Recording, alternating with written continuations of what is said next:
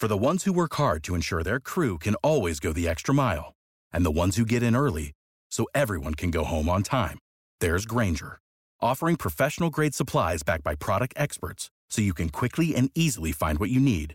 Plus, you can count on access to a committed team ready to go the extra mile for you. Call, click Grainger.com, or just stop by.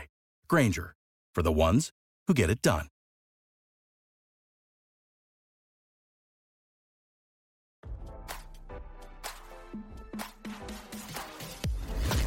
Why scroll your feed when you can get the latest celeb news with your eyes closed?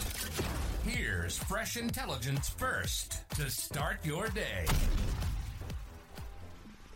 The bombshell lawsuit filed by John Singleton's ex-girlfriend demanding a cut of his film Residuals has been thrown out of court. According to court documents obtained by RadarOnline.com, a federal judge has dismissed the lawsuit filed by Vestria Barlow against Sheila Ward. Ward was appointed administrator of her late son's estate following his death in 2019.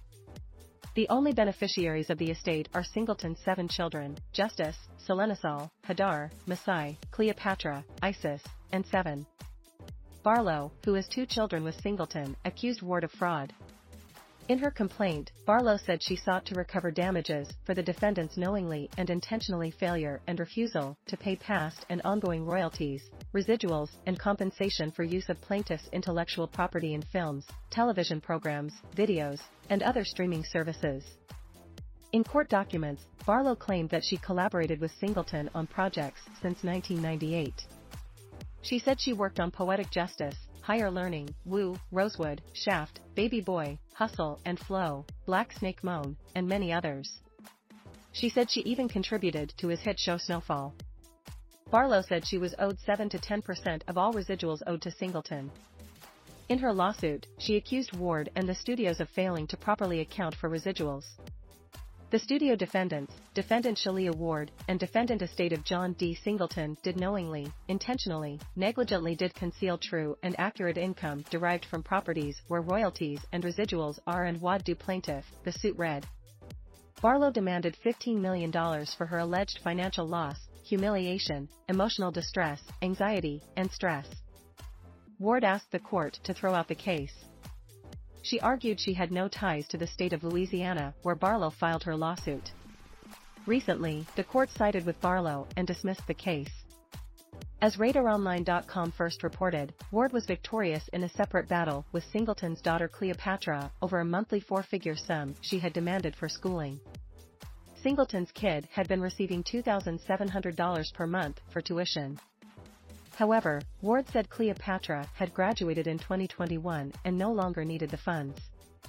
Cleopatra claimed she was enrolled in online classes and needed the money. In the end, the judge sided with Ward and cut off the allowance. Now don't you feel smarter? For more fresh intelligence, visit RadarOnline.com and hit subscribe.